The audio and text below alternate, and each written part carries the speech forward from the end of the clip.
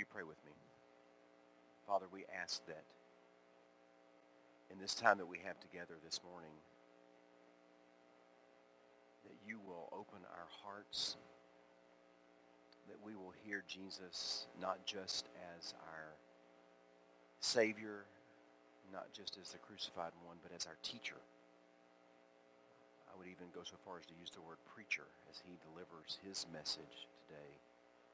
I know that I am not worthy in and of myself to deliver anything on your behalf. But I'm so thankful that you have chosen to use broken vessels to declare the incomparable riches of the gospel to your people and then out through us to a lost world. So open our hearts, we pray, in Jesus' name. Amen. Take your Bible and turn to Matthew chapter 5. Matthew chapter 5. About a month ago, we started doing this flyover, and believe me, I understand when we are in the Gospels more than any other time that this really is a flyover. We obviously cannot expose every single verse of the first 13 or 14 chapters of Matthew in only 3 months. But we talked about the fact that Matthew, under the leadership of the Holy Spirit, had taken the notes of the gospel, the musical notes as it were, and has created his own song. And that song basically is all authority over all nations, which demands all allegiance. All authority, all nations, all allegiance. And he is showing us this in every way that he possibly can. And we talked about a couple of weeks ago that he has these different ways of showing us that Jesus truly is the one that has all authority. And the first one was fulfillment, the fulfillment of the Old Testament prophecies. Matter of fact, we're going to see the word fulfill used in this passage in just a minute and see how that continues to be part of his theme.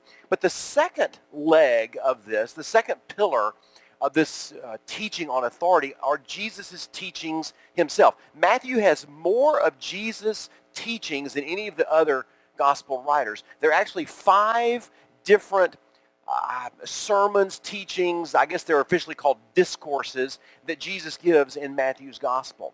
And the one that's the most famous, the one that is the longest of the 5, is the one that we are jumping into today. This morning in Bible study, you looked at the first 16 verses of Matthew chapter 5, what we typically call the Beatitudes. Blessed are the poor in spirit. Blessed are the pure in heart, and etc. And we talked about some of the things that Jesus turns on its head, the way we look at the world, the way we look at being blessed, and the way that he looks at being blessed. But you see, in that teaching, there is this idea of authority. And so what we find in this teaching, the reason I think that Jesus lays this out for us can be summed up in 4 words. 4 words that we hear 9 times right here just in chapter 5. And those 4 words are, I say to you. I say to you. And so in this whole Sermon on the Mount, as we call it, chapters 5, 6, and 7 of Matthew, which we're going to spend most of this month looking at, both in Bible study and in our teaching times in the worship services, is this 2-pronged statement. I say to you. You see, the I say part is the authority part, okay? Jesus begins, before we get to the text we're going to look at this morning, let me just show you how he leads into this. In verse 17, he says, don't assume that I came to destroy the law or the prophets. I did not come to destroy, here's that word, but to fulfill. So in verse 17, he starts talking about fulfilling the law. Now, I got to tell you, it's one thing for a rabbi to say, I have a new way of understanding what the Bible says. I have a new way of explaining what it means. But for somebody to say, I am the fulfillment of everything that the Old Testament says. I came to fulfill. That doesn't just mean to obey everything. It means literally to fulfill all of the promises that have been made in the Old Testament. Now that is quite a statement. As one commentator I read said, if you say that you have even an infallible way of understanding the Scripture, that might cause the other rabbis and the priests to scratch their heads. But if you say, I am the fulfillment of the law, that'll get you crucified. That's the kind of thing that is blasphemy. And so Jesus dares to say, I am the fulfillment of the law. And then he goes on in that same paragraph when you get to verse 20, and he tells us and this is the first time we see this phrase, I tell you, or literally in the Greek, I say to you, unless your righteousness surpasses that of the scribes and Pharisees, you will never enter the kingdom of heaven. So Jesus says, I say, which means he is taking on the authority to speak as God to you, to us. Now, what does Jesus have to say to us? What does he have to tell us? Well, if he is not really the authority, then we can take him along with all other authorities and mix it in, and we talk to the bartender down at the bar, we talk to the guru on the TV show or the website, and we read our Bibles and we mix it all together and figure out how we want to live our lives. But if Jesus really is the authority, if he is the one and only, then he demands a response from us. And I think that's what this teaching, this whole Sermon on the Mount is all about, is Jesus saying, I want you to understand, I have authority, and that authority implies and demands your allegiance. There's an ethical dimension to what Jesus says. I say to you. So what is he saying to us? Well, we see right there in verse 20, one of the things he wants us to understand in all of these examples he's going to give us in the rest of chapter 5 is that we have to understand what it means to truly be righteous. Because the most righteous people in Jesus' day were the scribes and the Pharisees. The scribes were the students of the law. They were the ones that understood the law. They copied the law. They wrote it down word by word, letter by letter, over and over and over and over again. And they had become the experts. And the Pharisees were the ones who had lived lives of absolute separatism from the things of the world so that they could be honored to God. Who could be more righteous than a Pharisee? Who could be more righteous than a teacher of the law? And Jesus said, you don't understand. It's not about what you do. It's about the attitude of your heart. And I want to show you the unrighteousness of these righteous Pharisees and scribes so that you can understand what my righteousness looks like. You see, there were several things that they had done. First of all, they had gotten more involved with the letter of the law than they had with the spirit of the law. Oh, they knew exactly where the line was. They knew exactly what was supposed to be done. And sometimes they would add on piles and piles and piles of additional things. Sometimes they would find loopholes and ways to get around it. And we'll talk about that in just a few minutes with the example, the case study that we're going to look at this morning. But they were experts at knowing the letter and how to obey the letter without really having the heart for it. They did it out of a sense of duty, out of a sense of obligation. They also had this tendency to deal with all the little minutiae in the law. How many steps could you take on a Sabbath day? How much would something need to weigh in order to be a tithe? But they missed the big, more important things. Jesus says in another place that they've overlooked the weightier things. But it takes both. It takes both an attention to detail, but also an understanding of what the big overarching truths are. There was a professor or theologian from England named Dick Lucas who was famous for making a statement in one of his books. He said, we have to be careful to hold to the line of Scripture. Now what he meant by that was if the Scripture is a straight line, what we have to do is be careful that we don't go beneath that line. In other words, do less than what the Bible says. That's what liberalism does. It finds excuses to cut corners and find ways not to do what God's Word says. But neither do we want to go above the line. That's where we add more things on than what the Bible says, and that leads to legalism.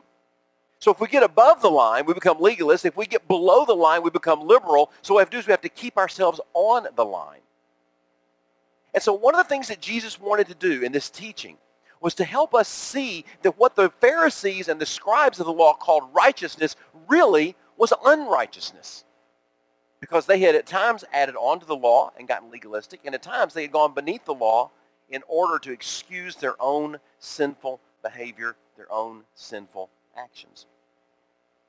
The second thing that he wanted us to do in our allegiance to him, the reason he said, I say this to you, was not just to expose the unrighteousness of those who call themselves righteous, but also to exhort us to recognizing the fact that the holiness, the actual weight of God's expectations on us should drive us to humility before a great and mighty God. You see, if I can find ways to cut corners and kind of say, "Whew, okay, I guess I got that one right. I guess I'm okay with that," I begin to honor myself. I begin to see myself as being able and capable. That's what the Pharisees had done. But Jesus says, no, no, no, no. I want to cut away all that and get back to what does God say you should do. And when we do that and when we look at it and see what it really means and what it really says and what God really expects from us, all we can do is fall on our knees and say, there's no way. The weight, the holy heaviness of God's expectations either drive us to flee from him or it drives us to him. Now, what I want to do is I want to take one of the 6 examples that Jesus gives us in chapter 5. He walks through 6 different examples of how the Pharisees and the religious and righteous people of his day had used unrighteousness to change what God's word had said, and then see how Jesus sets that on its head and shows what true righteousness really is. I say, Jesus said, in authority, to you, which means there has to be a response. And the example we're going to use comes from verse 33 of chapter 5. I could have picked any one or two of the 6. I'm going to pick another one for next week to give you another case study. But I just decided to use the one from verses 33 through 38 about telling the truth, about how we speak and what we say.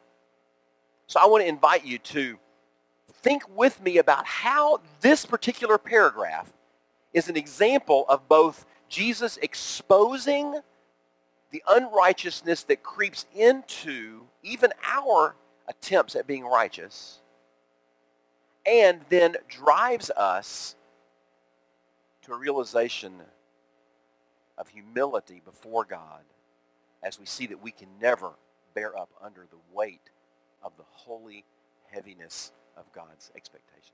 Okay? So let's use the example of oaths and telling the truth. Let me read for you again verses 33 to 38. I know it was part of a larger reading earlier this morning, but let me just read it for you again. Beginning at verse 33, Jesus says, again, you have heard that it was said to our ancestors. Let me just stop right there. Isn't it interesting? Jesus never says, it is written such and so, but I say to you. This contrast that he is building is not with what the Old Testament said versus what he said. The contrast is between the way it had been interpreted. You have heard that it was said to your ancestors. You have heard that this was taught. You see, Jesus is countering the interpretation of God's word. He had said back at verse 17, I did not come to break the law, to do away with the law, to cancel the law. I came to be its fulfillment. I am here for the word, and the word is here for me. So you see, he starts out by saying, right there in verse 33, you have heard that it was said to our ancestors, you must not break your oath, but you must keep your oaths to the Lord. But I tell you, don't take an oath at all, either by heaven, because it's God's throne, or by the earth, because it is his footstool, or by Jerusalem, because it is the city of the great king. Neither should you swear by your head, because you cannot make a single hair white or black, but let your word yes be yes, and your no be no. Anything more than this is from the evil one. Now, let's take a few minutes and analyze this case study, okay? In Jesus' day, oath-taking was a very, very important thing. Actually, it does go back into the Old Testament days. There are several places in Leviticus, in the book of Numbers, in the book of Deuteronomy. There are cases where God talks about making oaths. And the reason that God set out this was to confirm and affirm and hold people accountable for the things that they said. So if they took an oath and they said, God is my witness to this oath and he will be my judge if I don't keep it. Well, that's a pretty heavy sentence you're putting on yourself if you don't live up to what you say or don't do what you said you would do. So in the Old Testament, the idea was that you would take this oath in order to affirm that you knew that God was listening and that God was going to hold you accountable for what you did. But over the years, and by the time Jesus came along in the first century, what had happened was the religious leaders had found ways to say, now, okay, if you make your oath to God himself, then you've got to make sure that you keep it. But if you swear by, let's say, the gold in the temple, well, that's just something else. You don't. If you break that, that's nothing you can do. Or if you swear by the city of Jerusalem, or if you swear by that mountain over there, or if you make your oath by then your oath really doesn't mean anything, and God won't punish you because you didn't make your oath to him. That's why he says very specifically in the end of verse 33, you must not break your oath, but you must keep your oaths to the Lord. And so what the Pharisees had done, and the teachers of the law had done, is they had taken something that was originally designed to hold us accountable for what we said, and they had created a way for you to actually get out of keeping the promises that you made. Ways to get around it. Well, I didn't really swear by God. I just swore by the temple, or I just swore by this thing or that thing. And so that's okay, because I can't do anything about the temple, or I can't do anything about this or about that. Now, if that sounds a little foreign to you, it doesn't take long for us to think about the way we live in our world today. We live in a society that is built around covering yourself when you make a promise. You try your best to make sure that when you make a promise, you give yourself a loophole so that if you need to, you can get out of it. Oh, you'll sign that contract, and in that contract, the person selling you the item or providing you with the service will say, we'll do this and this and this and this. And then down there, you know what we call it, don't you? Down there at the bottom of the page? The fine print. And fine doesn't mean good. Fine means tiny. Just teeny tiny little letters. Oh, by the way, have you ever gone and bought one of those pieces of furniture or that vehicle that you can get 274 months with no interest charged? There'll be no interest on your loan. Absolutely interest free. Until you make the last payment one day late. And then guess what they do? They back charge you 274 months worth of interest. You say, well, I'm sorry. You were 17 minutes late on that payment. You're going to have to pay all that interest back to me now because you didn't pay your debt on time. Well, I didn't. I'm here on the... No, it had to be by 12 noon, and it's 12:17 now. You see, this is the kind of world we live in where rather than signing things to affirm the fact that we are honest and we'll keep our thing, what we do is so often in our society today, we find ourselves falling into a pattern where we try to make a promise and then see if we can't find a way to get ourselves out of it. And we'll talk about how that works in just a second. But that was going on in Jesus' day. And so Jesus said, here's what I would say to you. The better thing to do is just not to make an oath at all. Just say what you're going to say. Basically, be honest. Be trustworthy. Now, I can hear some of you, you're already thinking to yourself, now, wait a minute now, though.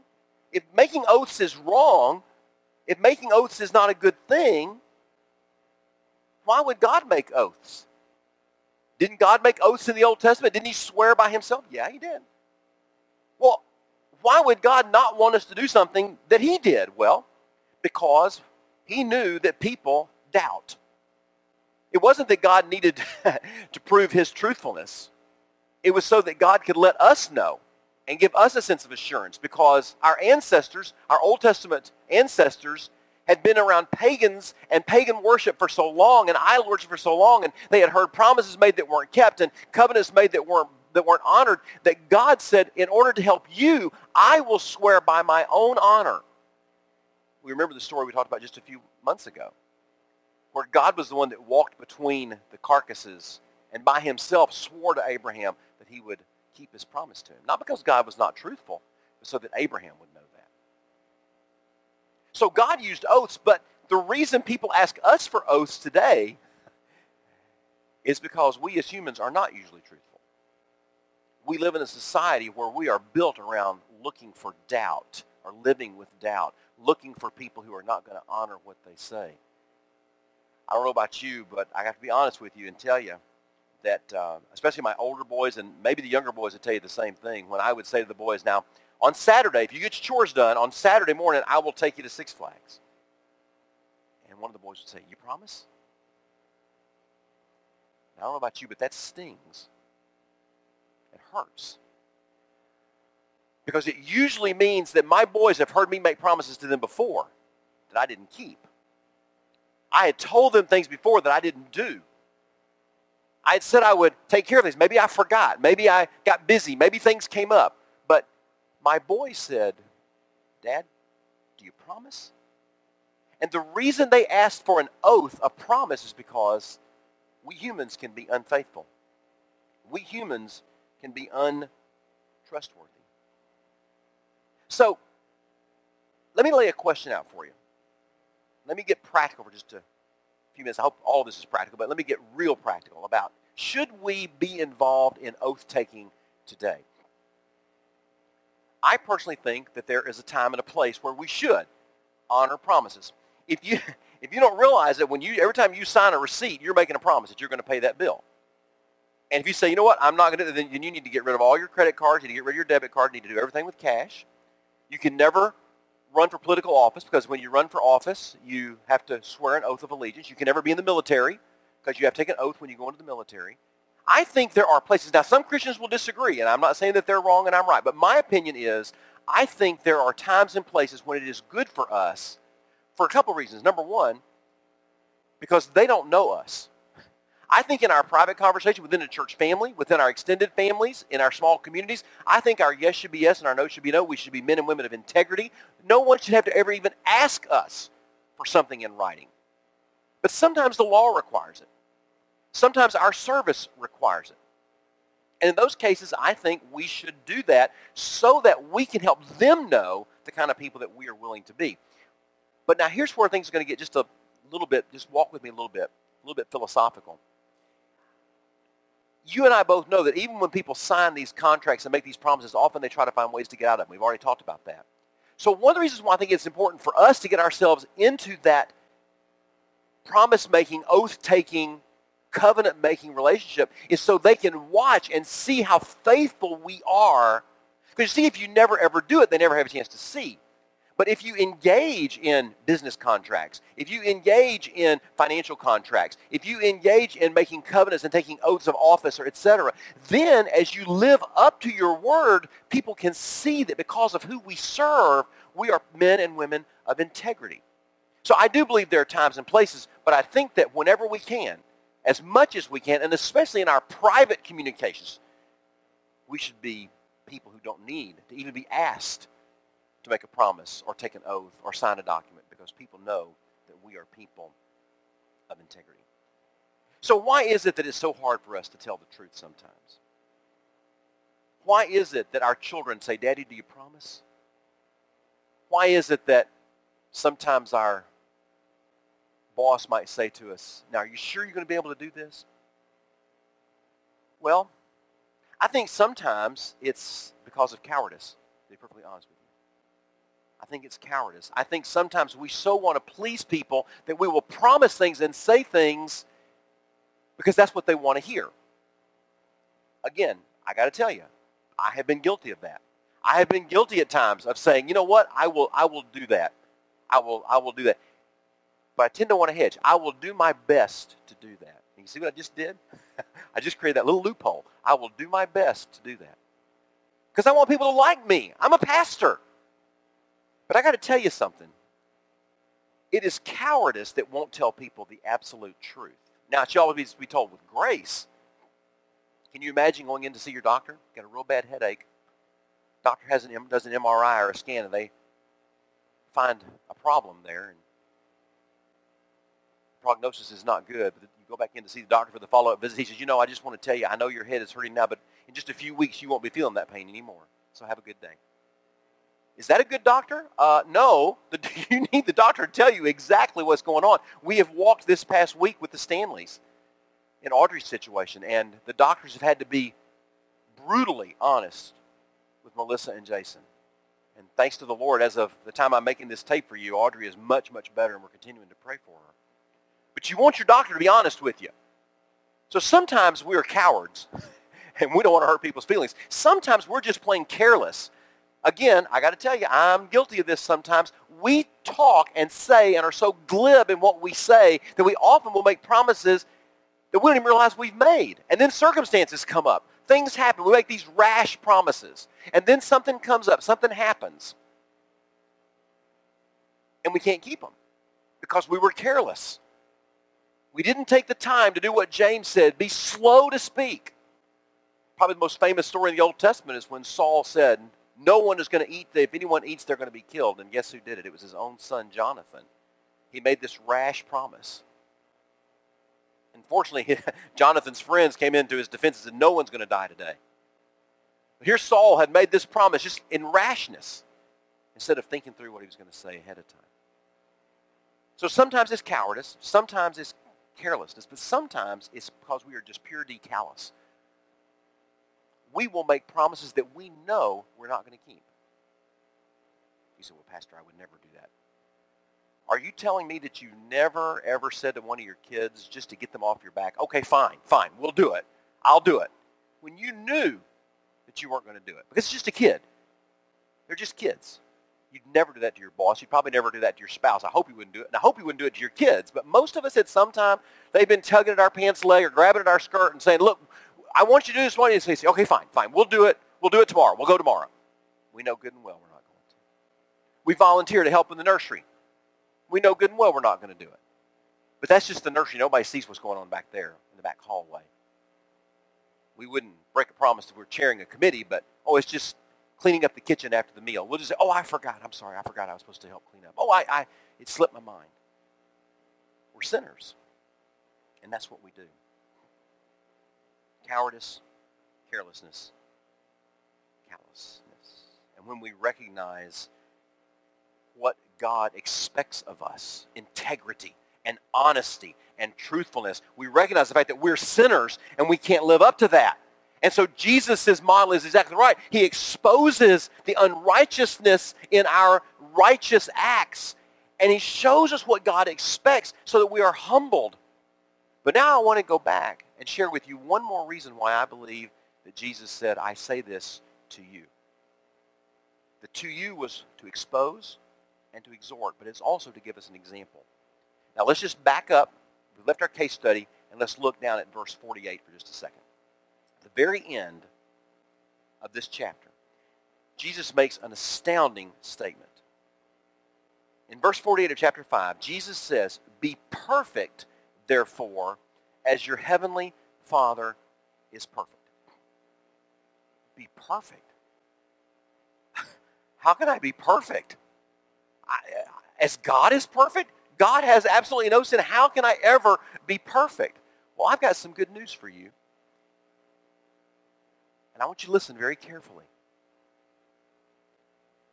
I think we've misunderstood what Jesus meant by this. Not grossly misunderstood, but we've not understood the depth of it. This is not just a command, it's a promise. Actually, literally, it will say, you shall be perfect. And I think I can help you get your mind switched into the right channel when I say this. When Jesus saw a sick person and said, be healed, what did he mean by that? Did he mean, now, I want you to go out there and heal yourself, okay? Get out of here. Go heal yourself. Be healed right now. No, when Jesus said, be healed, he says, I'm doing this for you. I'm saying to you, be healed. And Jesus imposed on that person the health and the healing that person needed. Now listen, this is the best thing you hear today, I hope. When Jesus said, be perfect, he wasn't saying, now you get out of here and go work hard and you be perfect. He says, no. I'm telling you, you will be perfect if you submit yourself to me. Now you say, okay, now Steve, okay, whoa. You explain what perfect means. Okay, perfect does not mean sinless. If you look back just a couple of verses, what is Jesus talking about? Beginning at verse 43, he's talking about God's love. About how we say, love your friends and hate your enemies. But God loves everyone. You notice he just said in verse 45, he says, for he causes, meaning God, his sun to rise on the evil and the good. He sends rain on the righteous and the unrighteous.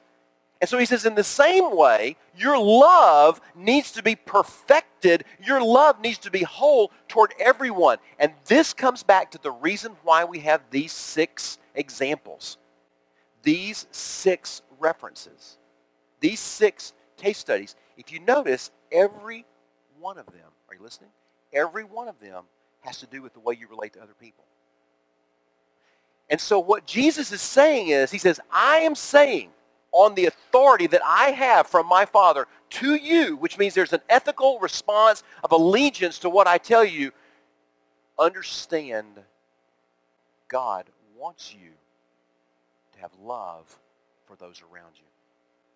And what you say, and how you treat your spouses, and how you feel about hate toward people, lust for people, how you treat people when they do bad things to you. Every one of the 6 things that Jesus lines out has to do with the way in which we deal with other people. So Jesus exposes our unrighteousness. He exhorts us to come to him in humility, recognize the fact that we can never do it ourselves, and then take the example of God and allow him, by the power of his Holy Spirit living in us, to become more like God in our relationships with others. So rather than looking for ways to excuse ourselves, rather than looking for ways to find a loophole to our promises, rather than looking for ways to say one thing when we really mean another, he says, listen, love others enough to model your Father's love for them.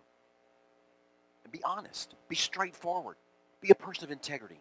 Live your life in a way that would bring God honor and glory.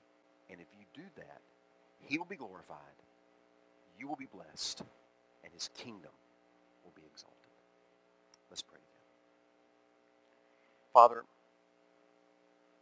I've tried this morning under your leadership to really do 2 things, to help us see this whole teaching, this whole Sermon on the Mount, as part of Jesus' attempt and effort to show us his authority and our response.